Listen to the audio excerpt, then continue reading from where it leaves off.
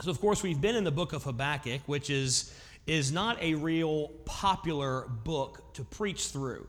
Actually, as a matter of fact, all the preaching I've ever heard on Habakkuk, all the preaching I've ever done in Habakkuk has been the last part of chapter number 3. And that's where most people park and they preach through that. But I love, and especially here, we love going through Scripture verse by verse so we can see the context, so we can see what's going on and the truth that God has for us. So in this book, there is a lot of rich and powerful truth. Now, if you're here this morning and you've ever hurt, you've ever lost, you've ever experienced difficulty, then Habakkuk can resonate with you. As we've walked through Habakkuk, we've seen that Habakkuk has some problems with God. And if we're honest, there are times in our life where we have problems with God. We don't like saying that. It seems sacrilegious to say, I don't like what God's doing. But that's what Habakkuk is dealing with. Of course, the nation of Judah has been gone into idolatry, and Habakkuk is very upset. He's very confused. And so he's asking God and questioning God and saying, God, I don't understand that if you're a good, holy, loving God, why these things are happening. And we all feel like that from time to time. Several weeks ago, there was a family down in Georgia had a fire break out in their house, and this mom and dad lost all 3 of their children. And the only reason I know about it, because it's not unique, it happens all the time, the only reason we know about it is because they were members of a church that many of our missionaries go to, Vision Baptist Church down in Georgia. And so you see these things on Facebook where one of the children perished that night and the other 2 were in the hospital and just succumbed to their injuries over time, but there was prayers for them and people begging God to intervene. And you look at situations like that. You look at, God, how could you allow a mom and a dad who they love you, they serve you, the dad's in Bible college to be a missionary, God. How can you allow bad things like that to happen to people who want to love you and people who want to serve you? And that's what Habakkuk is dealing with. He is looking at God and saying, God, I don't understand the pain. I don't understand the hurt. I don't know why these things are happening to me. Habakkuk doesn't like the fact that Judah has gone back into worshiping gods and false idols and into idol worship. And so he is complaining to God. He says, God, why are you letting your people do this? Why are you letting your people? You are a holy, righteous God. Why are you just sitting by idly while your people turn from you and run from you and worship these false gods? Do you remember God's response to Habakkuk? He said, Habakkuk, I'm not idle.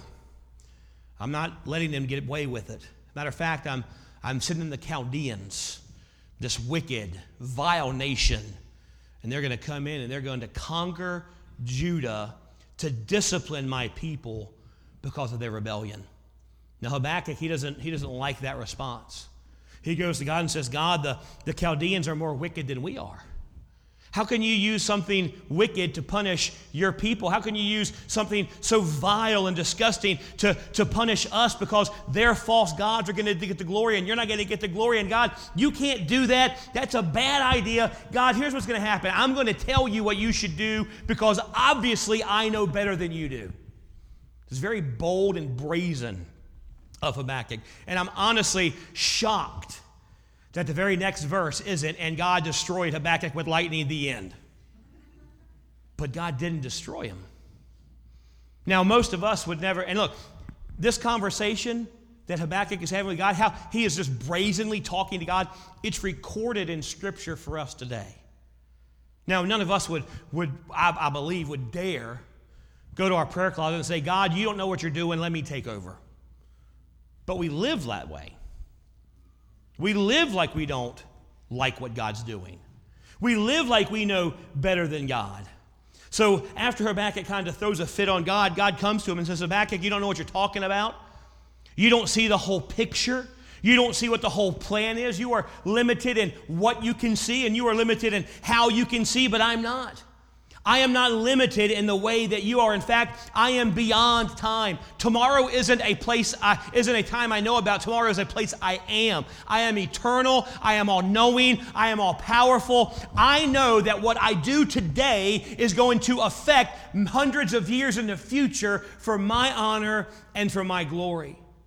So he explained Habakkuk just how big the picture is and just how powerful he is. But when we understand that God's all-knowing, God sees everything, God knows everything, and God is good in everything, it causes some friction because we think, well, if God knows everything and God's all-powerful and God does good in everything, why am I dealing with this? Why am I hurting? Because he says he loves me, and if he loves me, why would he allow these bad things to happen? He can stop it, so why isn't he? I know he says it's good, but it doesn't feel good right now. It hurts right now. If God is infinite, if God is sovereign, if God is all-powerful, all-knowing, and he can do whatever pleases him, then why do we have pain? Why do we suffer loss? Why do we hurt? Last week we saw that when we face these difficult times, these difficult questions, we have two choices in how we can respond. We can become proud and conceited and think we know better than God, like the Pharisees did. Say, if God would just do things my way, then everything would be fine. You know, a lot of times we complain that God doesn't answer prayer, but it's not that God doesn't answer prayer, it's God doesn't do what we tell him to do. You know, we go to God and say, God, here's my problem, and here's how to fix it. God doesn't need our advice on how to fix things, and so when we tell God what to do and God doesn't do it, we're like, oh, I guess God doesn't answer prayer. No, but God's sovereign. God knows more than you. And so we say, well, God, if he would just do it my way, things would have worked out better. If God would just do what I say, then everything would work out good for me. That is a heart that is full of pride, that believes it knows better than God. But Habakkuk, God told us in Habakkuk chapter 2 last week that there's a second way we can respond. We can be conceited. We can be proud. We can think we know better than God. Or Habakkuk said, the righteous live by faith. The just live by faith. We don't always need to know the why. We just need to trust God, that he knows what he's doing and he has our best in mind. We need to trust that even in the darkest days, God is good, God is loving, and God is at work. The righteous living by faith in the face of tragedy. We live by faith in the face of loss. We live by faith in the face of devastations. That means we don't always have to have a reason. We can't always explain it, but we know that God is good, and no matter what pain we're in, God is accomplishing good through our difficulty. God's not always the source of pain. God's not always the source of turmoil, but he always uses pain in our life for his good, for our good, and for his glory. And we're going to see that in Habakkuk today. Now, up until this point in the book, God has been talking to Habakkuk, and he's been talking to Judah. He's not addressed the Chaldeans, the Babylonians, except to say, they're going to come in, I'm going to use them to discipline my people. But now he turns his attention to these wicked nations. Look in your Bibles in Habakkuk chapter 2, start at verse number 6. The Bible says, shall not all these take up a parable against him, and a taunting proverb against him, and say, woe to him that increaseth that which is not his? How long? And to him that ladeth himself with thick clay? Shall they not rise up suddenly, and shall bite thee, and awake, and shall vex thee, and thou shalt be for booties unto them? Because thou hast spoiled many nations, all the remnant of the people shall spoil thee, because of men's blood, and for the violence of the land, and of the city, and of all that dwell therein. Now here's what God is saying to the Chaldeans, to the Babylonians. He's saying to Judah, he goes, hey, I'm going to use the Chaldeans to discipline you. But he looks at the Chaldeans and says, woe to you because of what you're going to do. I'm going to use you to discipline my people, but I'm sending wrath onto you because of what you've done. See, Judah gets discipline. The Chaldeans get wrath. Why? Because they rebelled against God, so did Judah. Why? Because they were wicked in the sight of God and they broke God's laws. No, so with Judah. They get wrath because they are not God's. Very simple. God will allow the remnant, he tells them, he's going to allow the remnant of the people that they have abused and have misused to rise up and overthrow them, to afflict them, to bring terror on them because of what they've done. Then look at verse number 9. Woe to him that covereth an evil covetousness to his house, that he may set his nest on high, and he may be delivered from the power of evil. Thou hast consulted shame to thy house by cutting off many people, and hast sinned against thy soul. For the stone shall cry out for the wall, and the beam out of the timber will answer it. So God is saying, not only have the Chaldeans conquered and oppressed and destroyed the people, but they have used the people they've oppressed to build themselves up. They've used the blood of the Israelites in Judah. They've used the blood of those they've conquered to make themselves more powerful. They are living in opulence while those they have conquered are living hard-pressed. And God says to the Chaldeans, your day of wrath is coming. Continue on, verse number 12. It says, woe to him that buildeth a town with blood and establisheth a city by iniquity. Behold, it is not of the Lord of hosts that the people shall labor in the very fire, and the people shall weary themselves for very vanity. For the earth shall be filled with knowledge of the glory of the Lord, as the waters cover the sea. Woe to him that giveth his neighbor drink, and putteth thy bottle to him, and thou makest him drunken also, that thou mayest look on their nakedness. Thou art filled with shame for glory. Drink thou also, and let thy foreskin be uncovered. The cup of the Lord's right hand shall be turned unto thee, and shameful spewing shall be thy glory. See, when he talks about the cup of the Lord, what he is talking about is symbolic of God's wrath towards the rebellion of men. He is pouring out his wrath on man's rebellion towards him. Remember when Jesus was in the Garden of Gethsemane, he was praying towards God the Father before his crucifixion? He said, Lord, if it be thy will, let this cup pass from me. Here's what Jesus was saying was, God, I don't want the wrath for sin put on me. So here's what God is saying to the Chaldeans. He said, the cup of my wrath is coming your way. Although I'm using you as an instrument of discipline for my people, my wrath will burn against you because of your rebellion against me. Then look at verse number 17. It says, for the violence of Lebanon shall cover thee, and the spoil of beasts, which made them afraid because of men's blood, and for the violence of the land, of the city, and of all that dwell therein. Habakkuk is telling us that God judges all sin. He disciplines his children, but he sends wrath to those that reject him.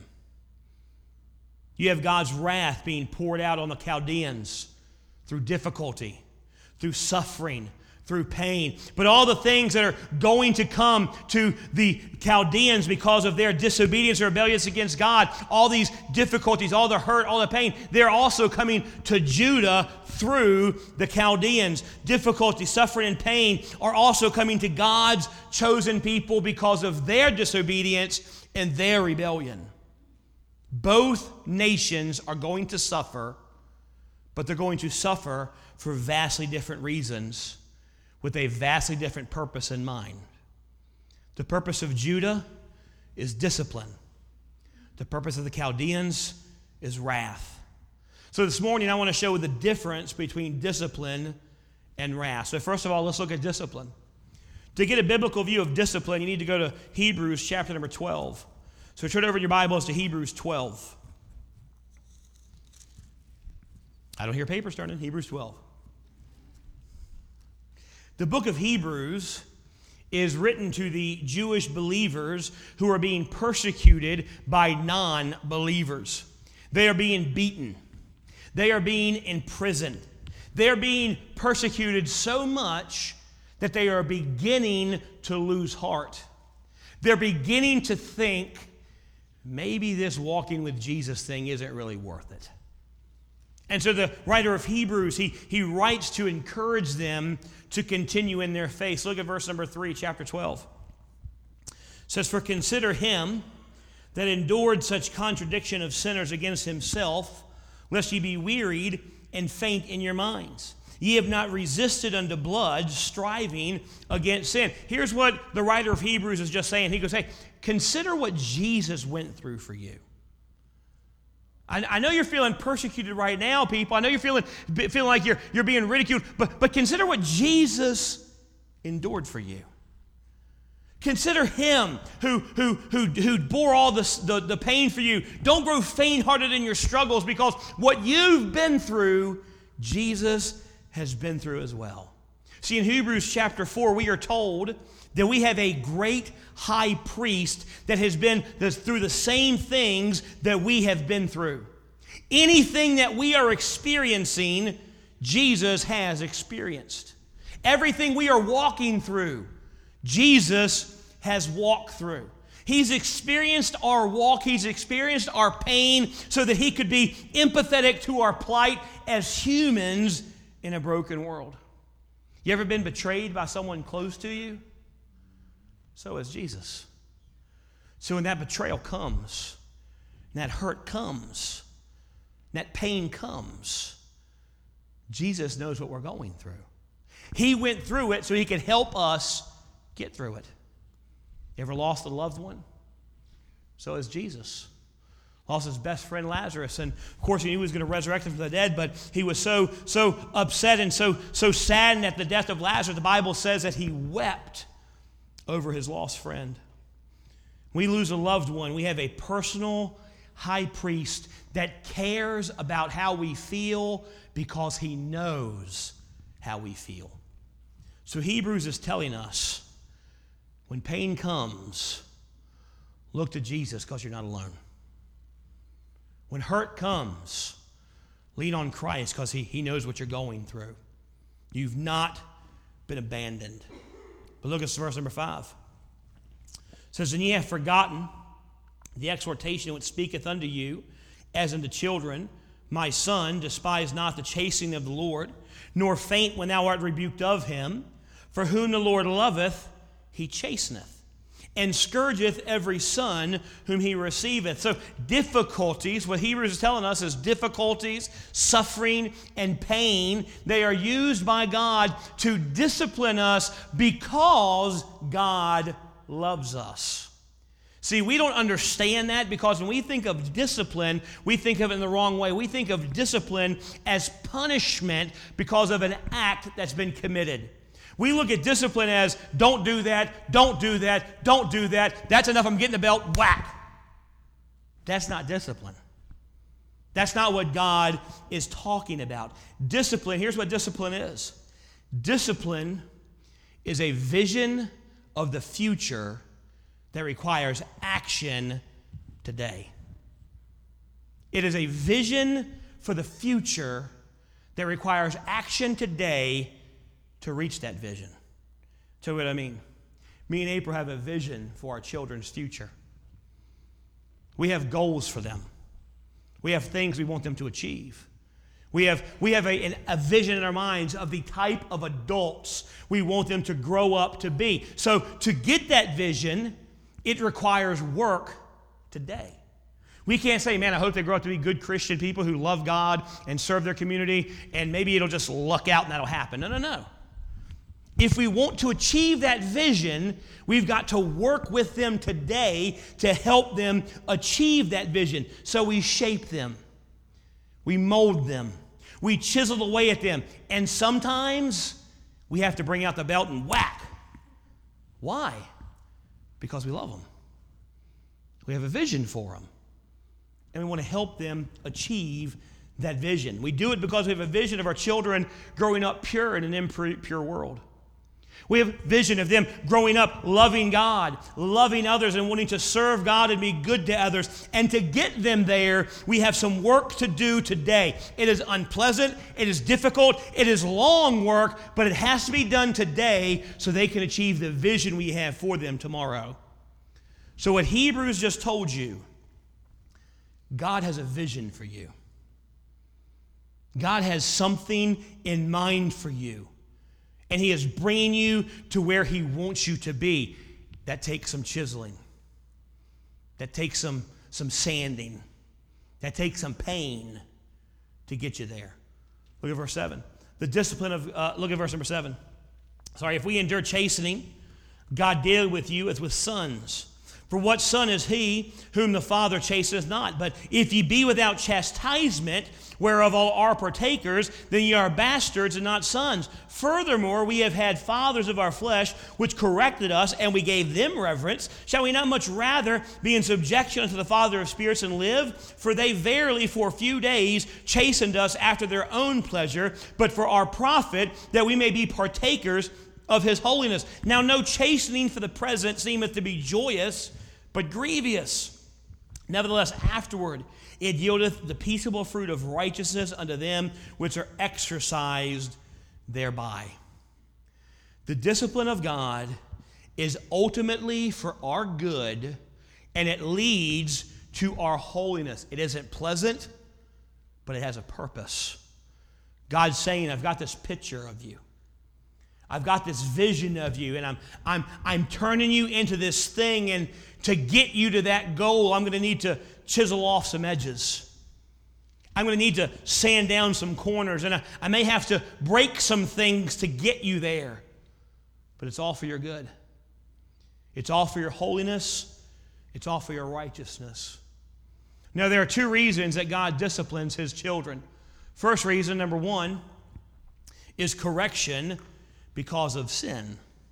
Sometimes God disciplines us because we've sinned against him. We see this most vividly in the life of David after his sin with Bathsheba. After his sin with Bathsheba, of course, he sees Bathsheba and he calls her in, and the servants bring him in, and he sleeps with her, and she gets pregnant. And she comes to David and says, I'm pregnant now, what are we going to do? And David hatches a plan to cover his sin. He has Uriah come back and tries to get Uriah to go home, because Uriah's been on the field at battle for months. And so he's like, hey, he's going to come home, he's going to go see his wife, and he's going to do what most soldiers do when they've been gone for several months, and my son will be covered. But Uriah is a good man, he won't do that. And so David tries to get him drunk, and he won't do it. And so finally, David murders Uriah to cover up his sin. After Bathsheba's mourning is over, he immediately marries her, brings her to the palace. She has a baby. He thinks, that was close. I got away with it. He thinks everything's fine. She goes through the pregnancy. She has the baby. They just tell everybody, oh, well, he's just a preemie. He's a 12-pound, 8-ounce preemie. But he's just, he was a little premature. No big deal. Who's going to question the king? I mean, who's got the guts to come up and say, David, I think you're hiding something? Well, one man, Nathan. Nathan the prophet comes to David after it's been a couple years. The son is alive. The baby is born as a son. He's alive. He's healthy. He's fine. Nathan comes to David and says, David, I got a story for you. There's this rich man, had a lot of sheep. His neighbor was poor, had one little lamb. And the rich man, he stole this poor man's lamb, and he killed it and fed it to a friend of his. And David is furious. He said, I'm going to find this guy. I'm going to kill him for what he did. And Nathan says, David, you're the guy. This is what you've done. And he tells him, he goes, David, God sent me here to tell you, because of what you've done, your son's going to die.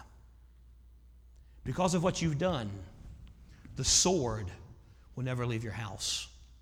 Because of what you've done, pain is coming. Hurt is coming. Loss is coming.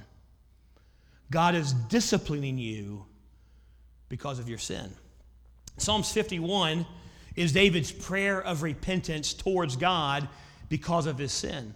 And in verse number 8, David prays this. He goes, make me to hear joy and gladness. The bones which thou hast broken may rejoice. David has taken responsibility for his sin. He's already gone to God and said, God, I sinned against you and you only. I am wrong. You are right. You are holy. I am wicked. But God, the pain I'm suffering with, the pain I'm going through, you have sent it to me, but I understand why, and I will rejoice because of the pain. God was not punishing David out of anger. He was disciplining him out of love. He was disciplining him to correct him, to bring him back into a relationship with God. But we've got to be careful. We have a tendency, we look at our trials, our pain, as testing. and your pain is judgment. I'm suffering because God's testing me for great things, but she's going through that because she sinned. Not every trial, not every pain is because of sin. There's other reasons that God disciplines us. Here's the second reason God disciplines us: to keep us from sin. We see this in the life of Paul. Turn your Bibles to 2 Corinthians chapter 12.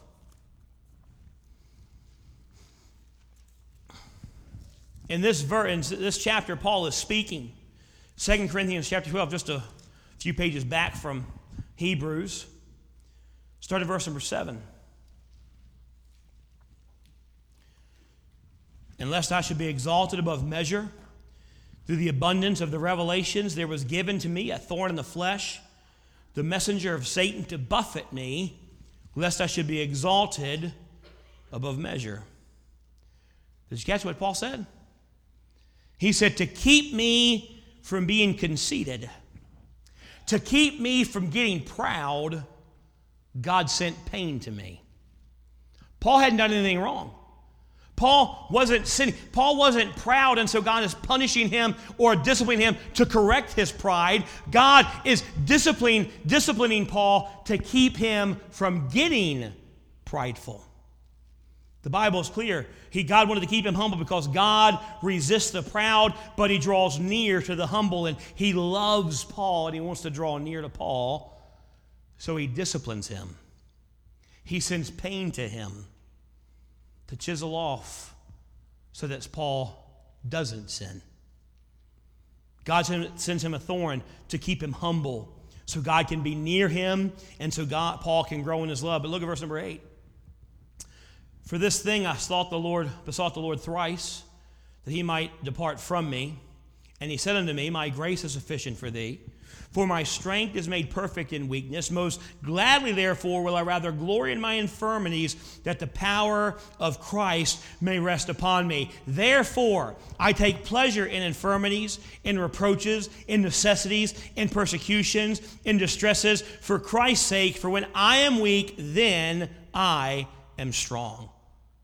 If we could get this type of character that Paul has, if we could really get this, it would change how we view everything about our life. There are very few of us who can honestly say, God, thank you for my weaknesses. Thank you for hurting me. Thank you for sending things that hurt, that make me sad, that make me weep. Thank you for the pain, because it makes me rely on you. Instead, we do like Paul did in verse number 8. God, make the pain go away. Make it stop so I can do better.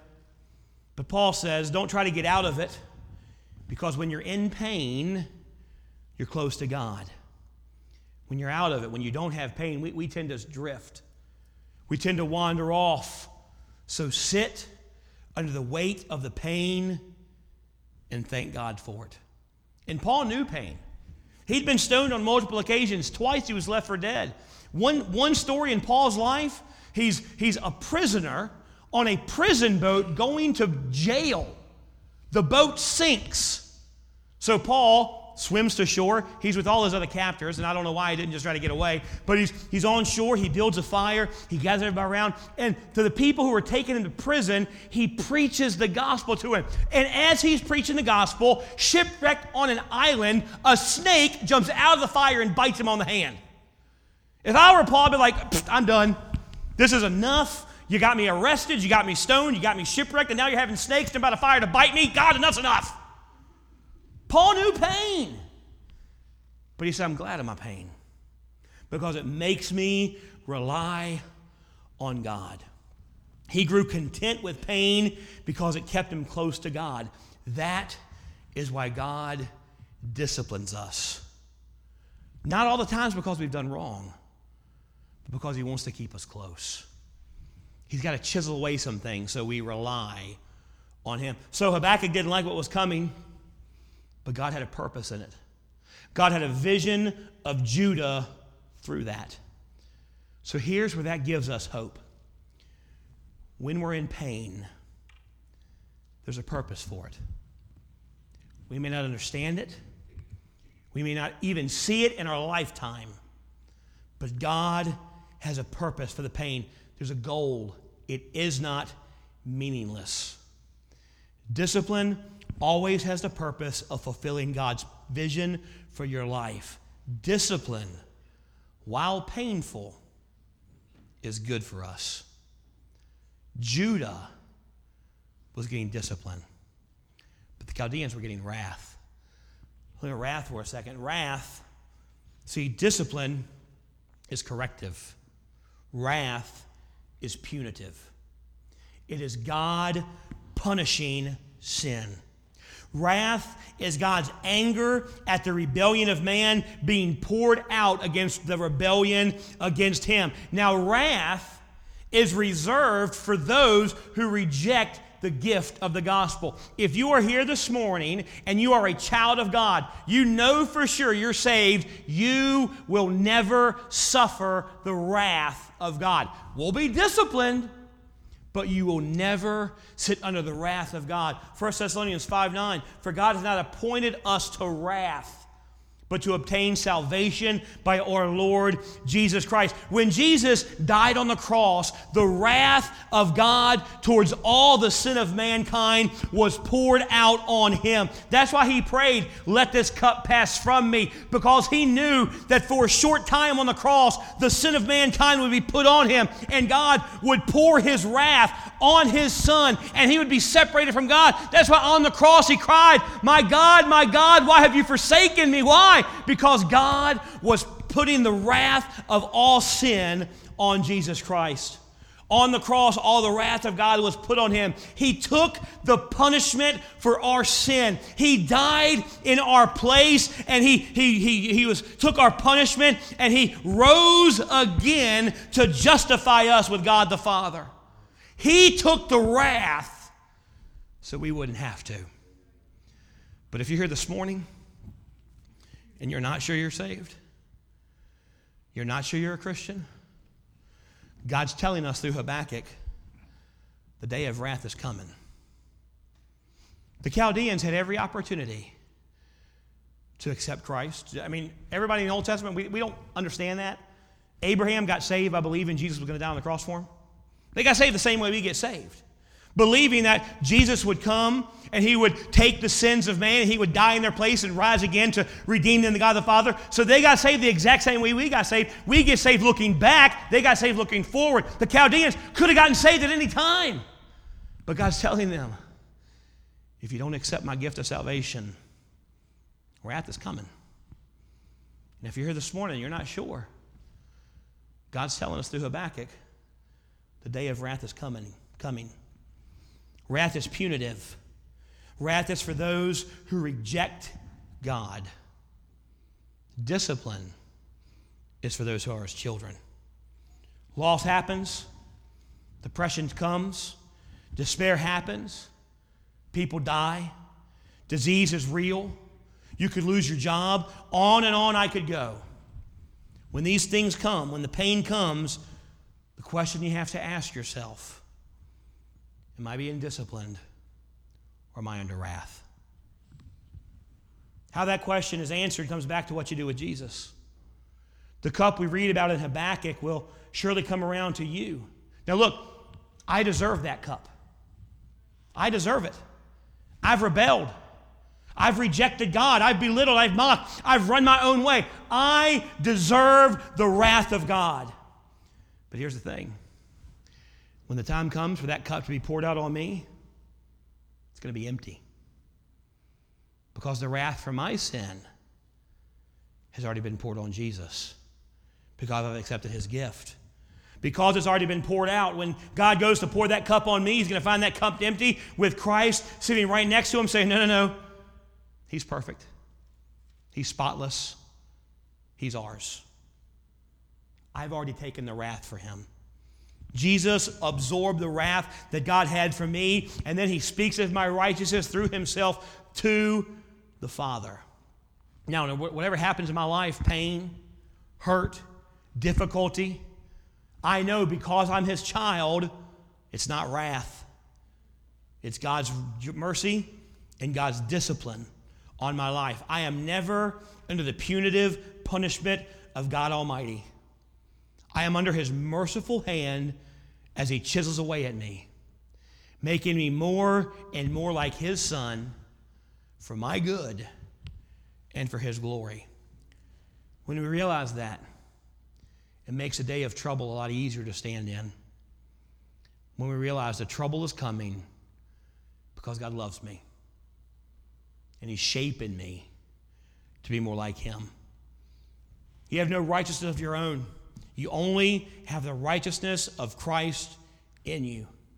But here's the thing, if you don't have Jesus as your Savior, you have to sit under God's wrath, but you don't have to. That's a decision that you are making. Christ has paid the price for you. All you have to do is accept his gift. All you have to do is trust what he did by dying on the cross, by lying in the grave for 3 days, and by rising again to redeem us to God the Father. Trust his work for your salvation, and you can avoid the wrath of God. Let's pray. Heavenly Father,